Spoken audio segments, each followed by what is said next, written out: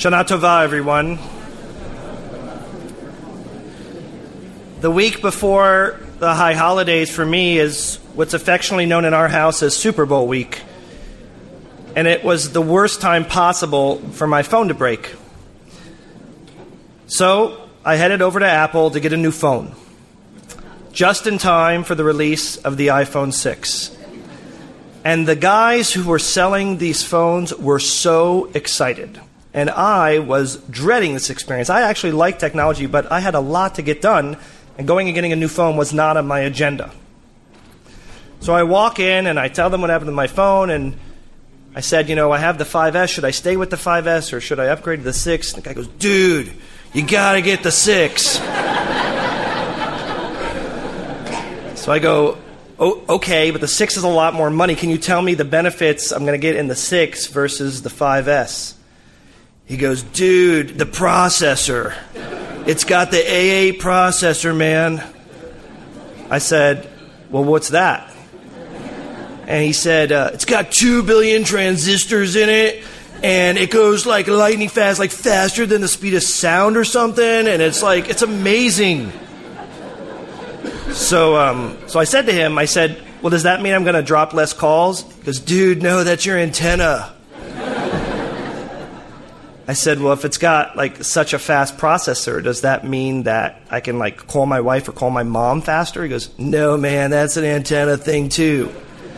I go, well, what about the internet? Well, do the internet faster? He goes, that's all about Wi-Fi, dude.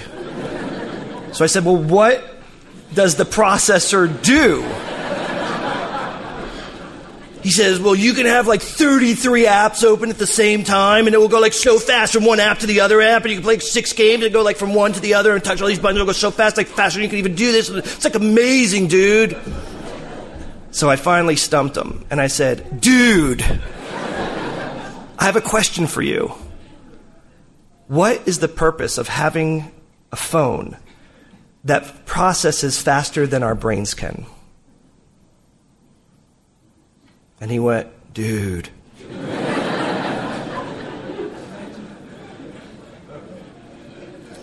Of any issue I've had with my phone, the speed of the processor wasn't on the top of the list. But I think it's emblematic that, in fact, we are processing so much more, so much faster than ever before. But is it more than we can handle? In my house, this is an average week. Monday, my son has guitar. Tuesday, he's got homework club. Wednesday, he's got speech. Thursday, soccer.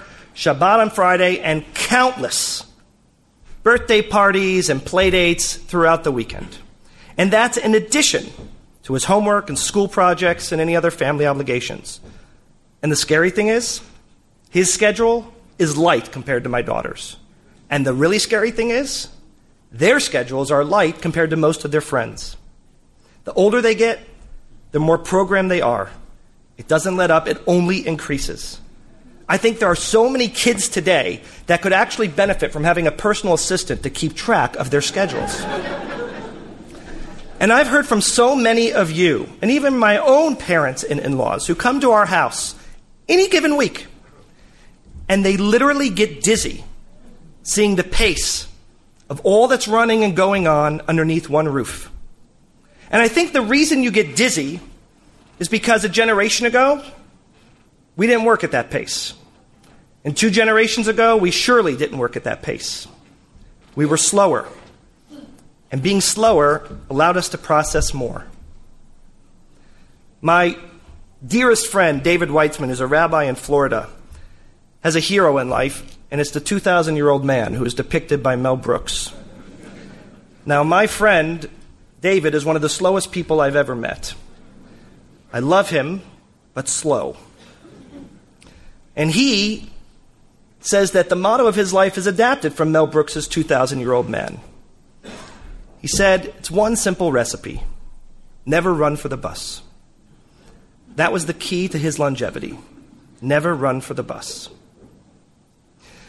One of the things that we've done in our house to try and slow us down and take some time together is we sit on the couch as a family and we watch TV. But we don't just watch any TV, but because thanks to cable television, we watch the shows that Dory and I watched growing up. We watch Family Ties, we watch Silver Spoons, we watch The Brady Bunch, but our family favorite is Different Strokes. There's nothing like watching my little boy, who's 7 years young, come up and say, "What'd you talk about, Dad?" which was Arnold's catchline in the show. What Dory and I enjoy as a family, besides the wholesome storylines, is the fact that there's usually one storyline when we watch this show.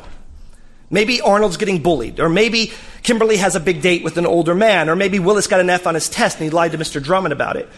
But that's all that's going on.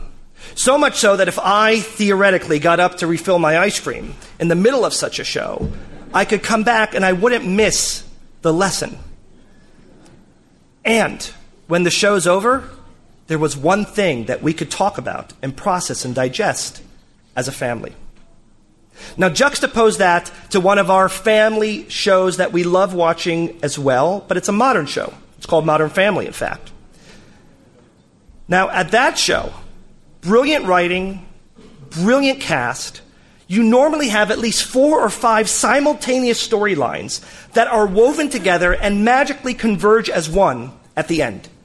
And if I want to refill my ice cream, I thank God that we live in a time where we have DVRs and can pause live TV. Because if I miss one sentence or one event, it throws off the entire symmetry and synchronicity of the show. Because when they converge together, something might not make sense. In essence, the shows of today, they throw a lot at us. And when they do, you don't get much time to process all that's happening. And you surely can't talk about all 4 or 5 of the storylines. And what I'm concerned about is that the loss of our ability to sanctify time and to process is hindering us from being the very best people that we can be. This lack of time and processing, it's not limited to cell phones, and it's not limited to sitcoms. It can happen with countries too. Worrying about Israel keeps me up at night, and I spent a lot of sleepless nights this summer. One of the things I'm most worried about with Israel is that its citizens are not being afforded an opportunity to process what is happening to them. This notion was shared to me by one of my rabbis on Israel and someone who I am blessed to call a dear friend, Yossi Klein Halevi. Perhaps some of you have read some of his writings, and if you haven't, you should start today. So allow me to explain something that Yossi inspired in me, where I'm going to take a small snapshot of time, 60 days, 2 months, into Israel's 66 years of history. Let's start with June 12th of this past summer. News broke that 3 boys had gone missing, and we were reliving another nightmare. Kidnapped boys, being held for ransom, not knowing their health and their whereabouts. The entire country came together and spent 18 days looking for the boys, but before they could gather the traction necessary, their bodies were found, dismembered, buried in a shallow grave 10 miles from where they were abducted. The next day, I joined 10,000 people to show up for the funeral for Eyal, Gilad, and Naftali. It was a lot to process and to take in. And I came home late that night from the funeral, and I just wanted to reflect and think and digest. But I awoke the next morning to horrible news that an Arab boy, a Palestinian, whose name was Muhammad Abu Khadir, was abducted outside of a mosque early in the morning before Ramadan prayers, and he was gruesomely murdered. Police had suspected it was a revenge killing, but we all had hoped that it wasn't. 2 days later, our fears were confirmed. Khadir's killers were Jews looking to exact revenge for the murder of the 3 boys. But before I could go to the Khadir family tent outside of Jerusalem to offer consolation and to mitigate my embarrassment as a Jew, I was prohibited by the police for safety concerns because rocket fire and tension in Gaza was escalating dramatically. So now, before the Shiva ended for the three boys, and before the mourning period for Abu Khadir could even begin in the Muslim tradition, Hamas opportunistically began lobbing about 40 or 50 rockets Israel's way each day. And the conflict soon intensified to much more than a cross-border altercation. And that demanded that Israel call up 35,000 reservists. Calling up these reservists meant that weddings, bar mitzvahs, vacations would be altered, and that they were going to have empty seats at them. It meant that each family would brace themselves for the dreaded knock on the door. 2 more days, and Israel was hip deep in an air war. And 2 weeks after that, boots with Israeli boys and girls' feet in them were on the ground in Gaza. The loss of life increased dramatically, but we were hopeful because there was a ceasefire. We started to breathe a little easier.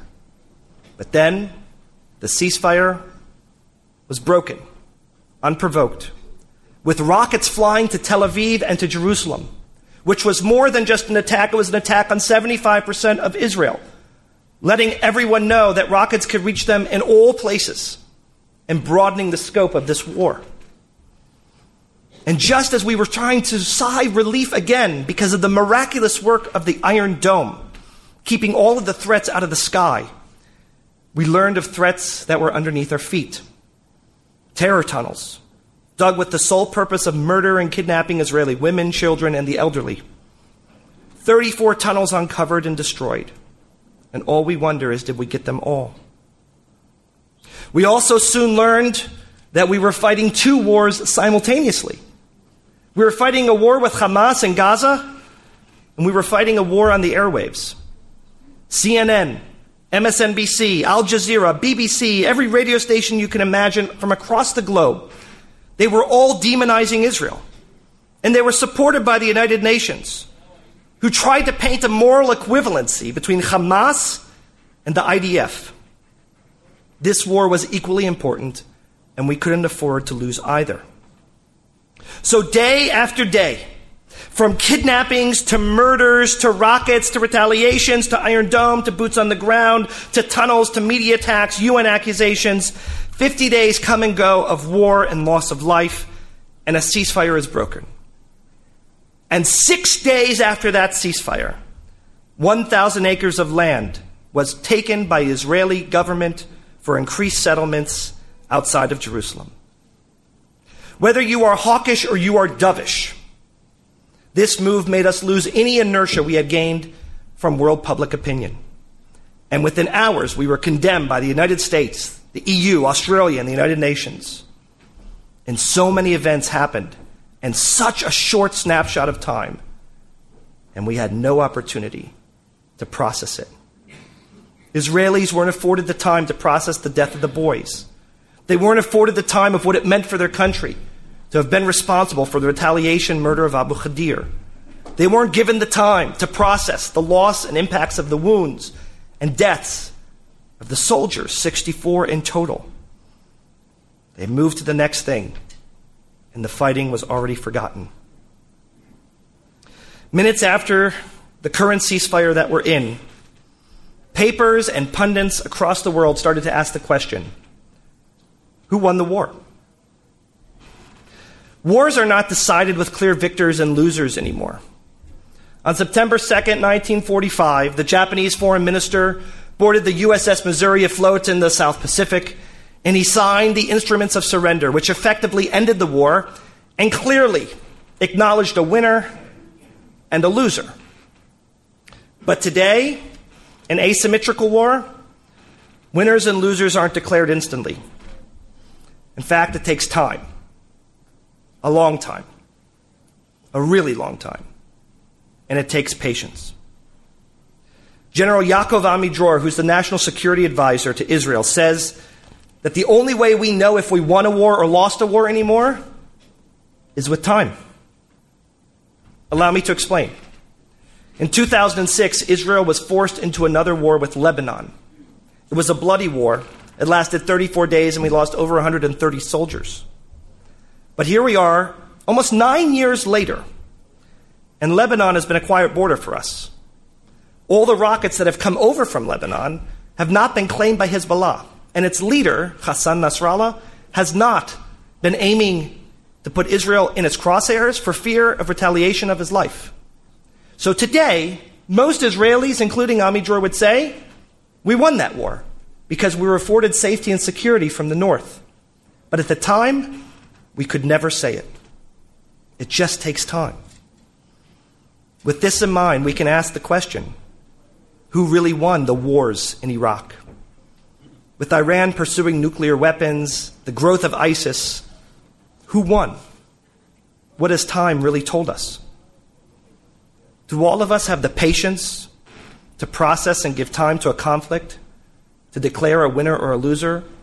Or do we have to read the paper the day after to see, like a boxing match, who the victor was? Can we slow down our metabolism and allow time to dictate a winner before we do? So very much has happened in such a short time. It reminds me of what my grandmother always said when we went out to dinner. David, you're eating too quickly. You can't digest properly. And she was right. I would eat so quickly, I would get reflux and indigestion and heartburn.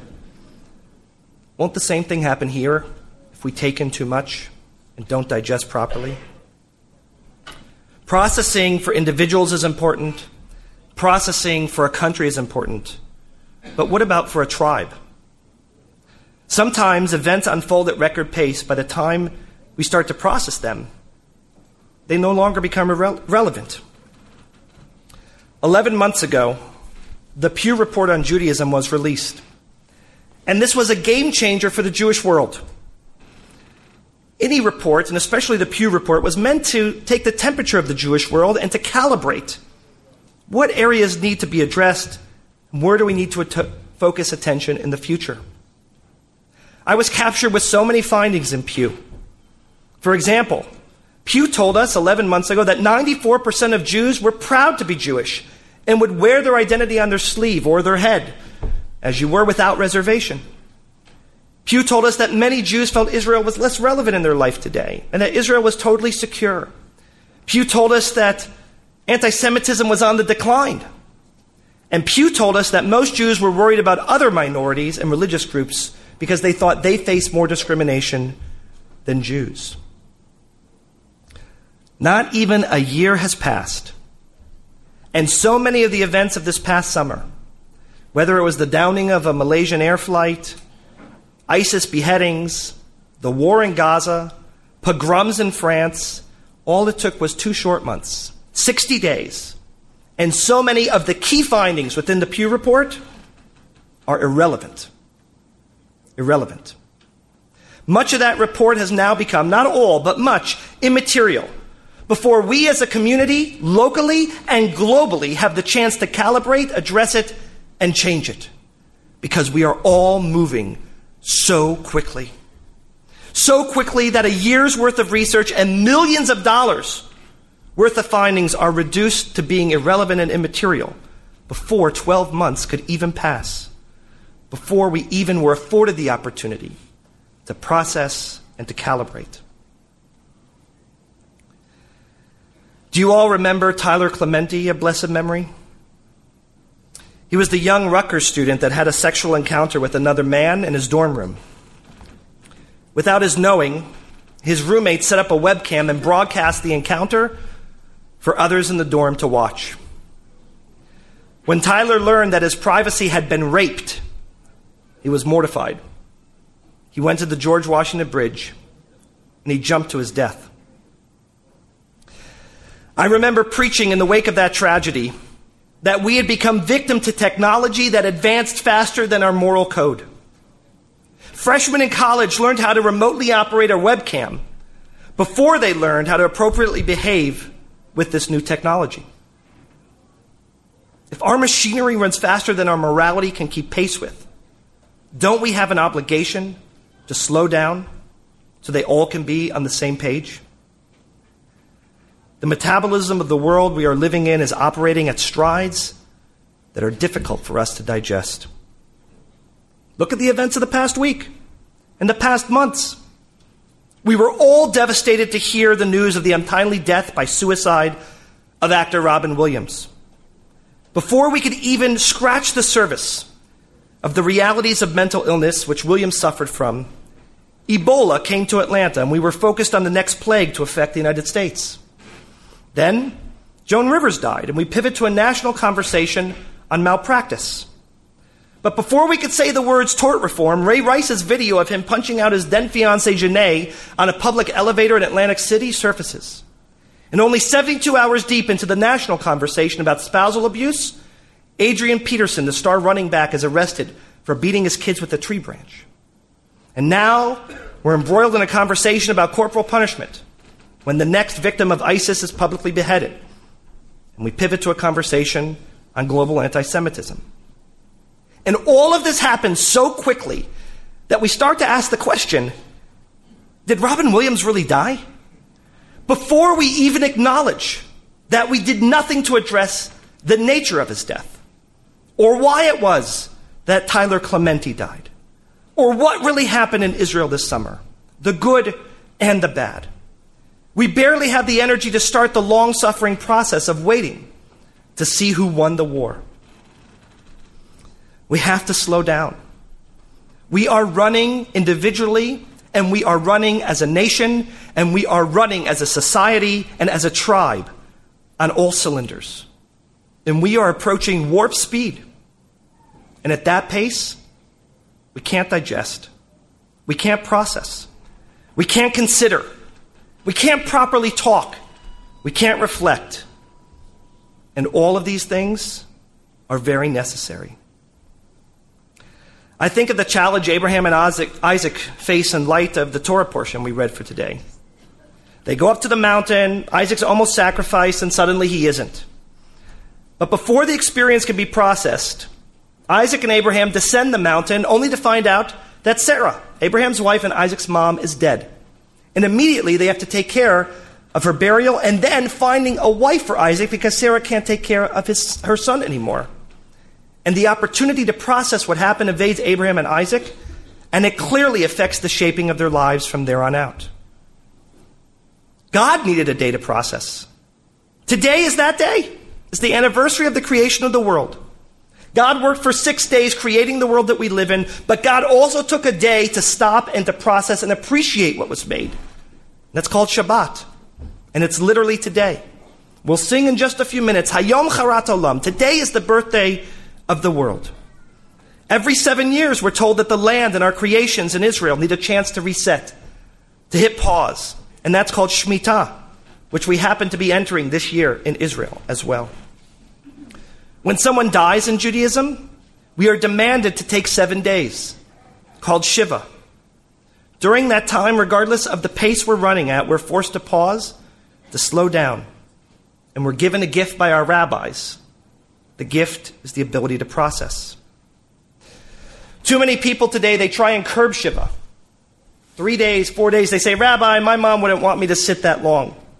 I just need 3 or 4 days. And what they're really saying is, Rabbi, I can't stop for that long. Because once my adrenaline and my inertia gets to that place, I can't get it up and running and I'll be so far behind. So just give me a couple days. That's all I need. I can't handle anymore. But the truth is, you can. You can benefit from the time. Your heart needs it. Your body needs it. Your soul needs it. And your mind needs it too. It's also why Judaism celebrates a honeymoon, believe it or not. Because it's critical to have that time after such a heightened sense of joy to process the love that you have and the experience of your souls joining together. In fact, there's a lot of symmetry between Shiva, the 7 days after someone dies, and the 7 days after someone gets married, because they are highs and lows respectively. And those days are spent processing and bringing us to an equilibrium. If we skip that, we forfeit our chance to get centered. We met with a young boy who was injured in Gaza. And one of our participants asked, what is war like? And the boy responded, war is hell. But I would contend one good thing came out of the hell of war this summer in Israel. It was Jewish unity. In my almost 41 years of life, I have never witnessed a time of such unity ever. 95% of Israelis supported the war in Gaza. And as Racheli Frankel said, we weren't affiliated or unaffiliated. We were part of something bigger. We went looking for the boys, and we all found ourselves. In our own backyard, 2,200 people gathered at the Bergen Pack on a hot summer night. And 1 week later, 300 people gathered in our promenade here at the temple to stand with Israel and to learn more about Israel.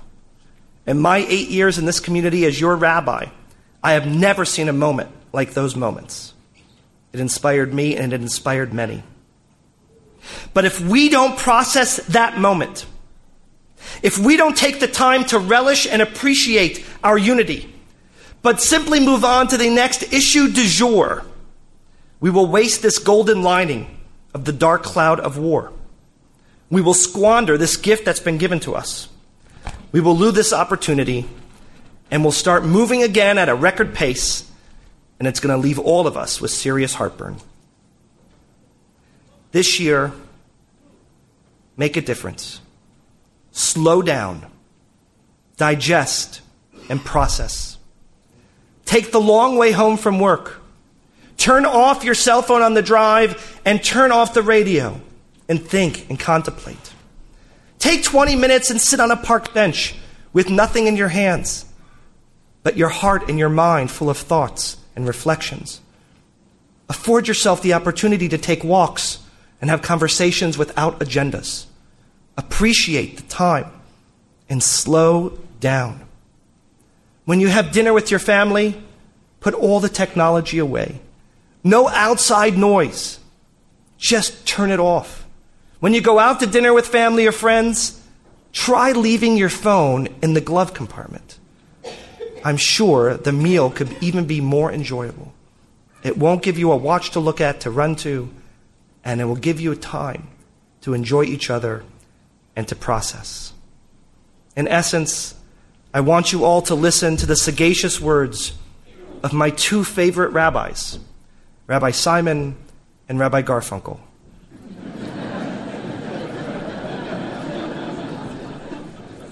Slow down, we move too fast. We've got to make the moment last. Rosh Hashanah is a time for all of us to pause. But the pause needs to last longer than the 120 minutes that we find ourselves here in synagogue.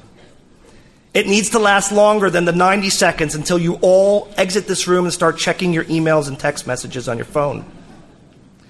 And it needs to last longer than the 3 minutes it takes till someone cuts you off during the mass exodus on Piermont Road. You get annoyed and you start to feel anxious because you're going to be late for lunch, and you think of all that's going on in your schedule, and you realize that before you hit Klosterdock, you've already squandered the message to relax, to slow down, to enjoy, to process, and to digest. What a colossal waste that would be. God, on this new year of 5,775, we are moving forward, and the world feels darker than it did last year. There are so many events that are like rocks, and in the darkness we cannot see them, and they cause us to stumble. Help us, God. If you cannot slow down the events, then help us slow down. Allow us to make time to walk slower, and allow our eyes the ability to adjust so the rocks become shadows, and with time, the dilation of our pupils will permit us to see our obstacles and to maneuver around them. May that path lead us towards renewal. May that lead us with time for process. And may it give us hope. Ken Yehi Ratzon, may that be God's will. Amen.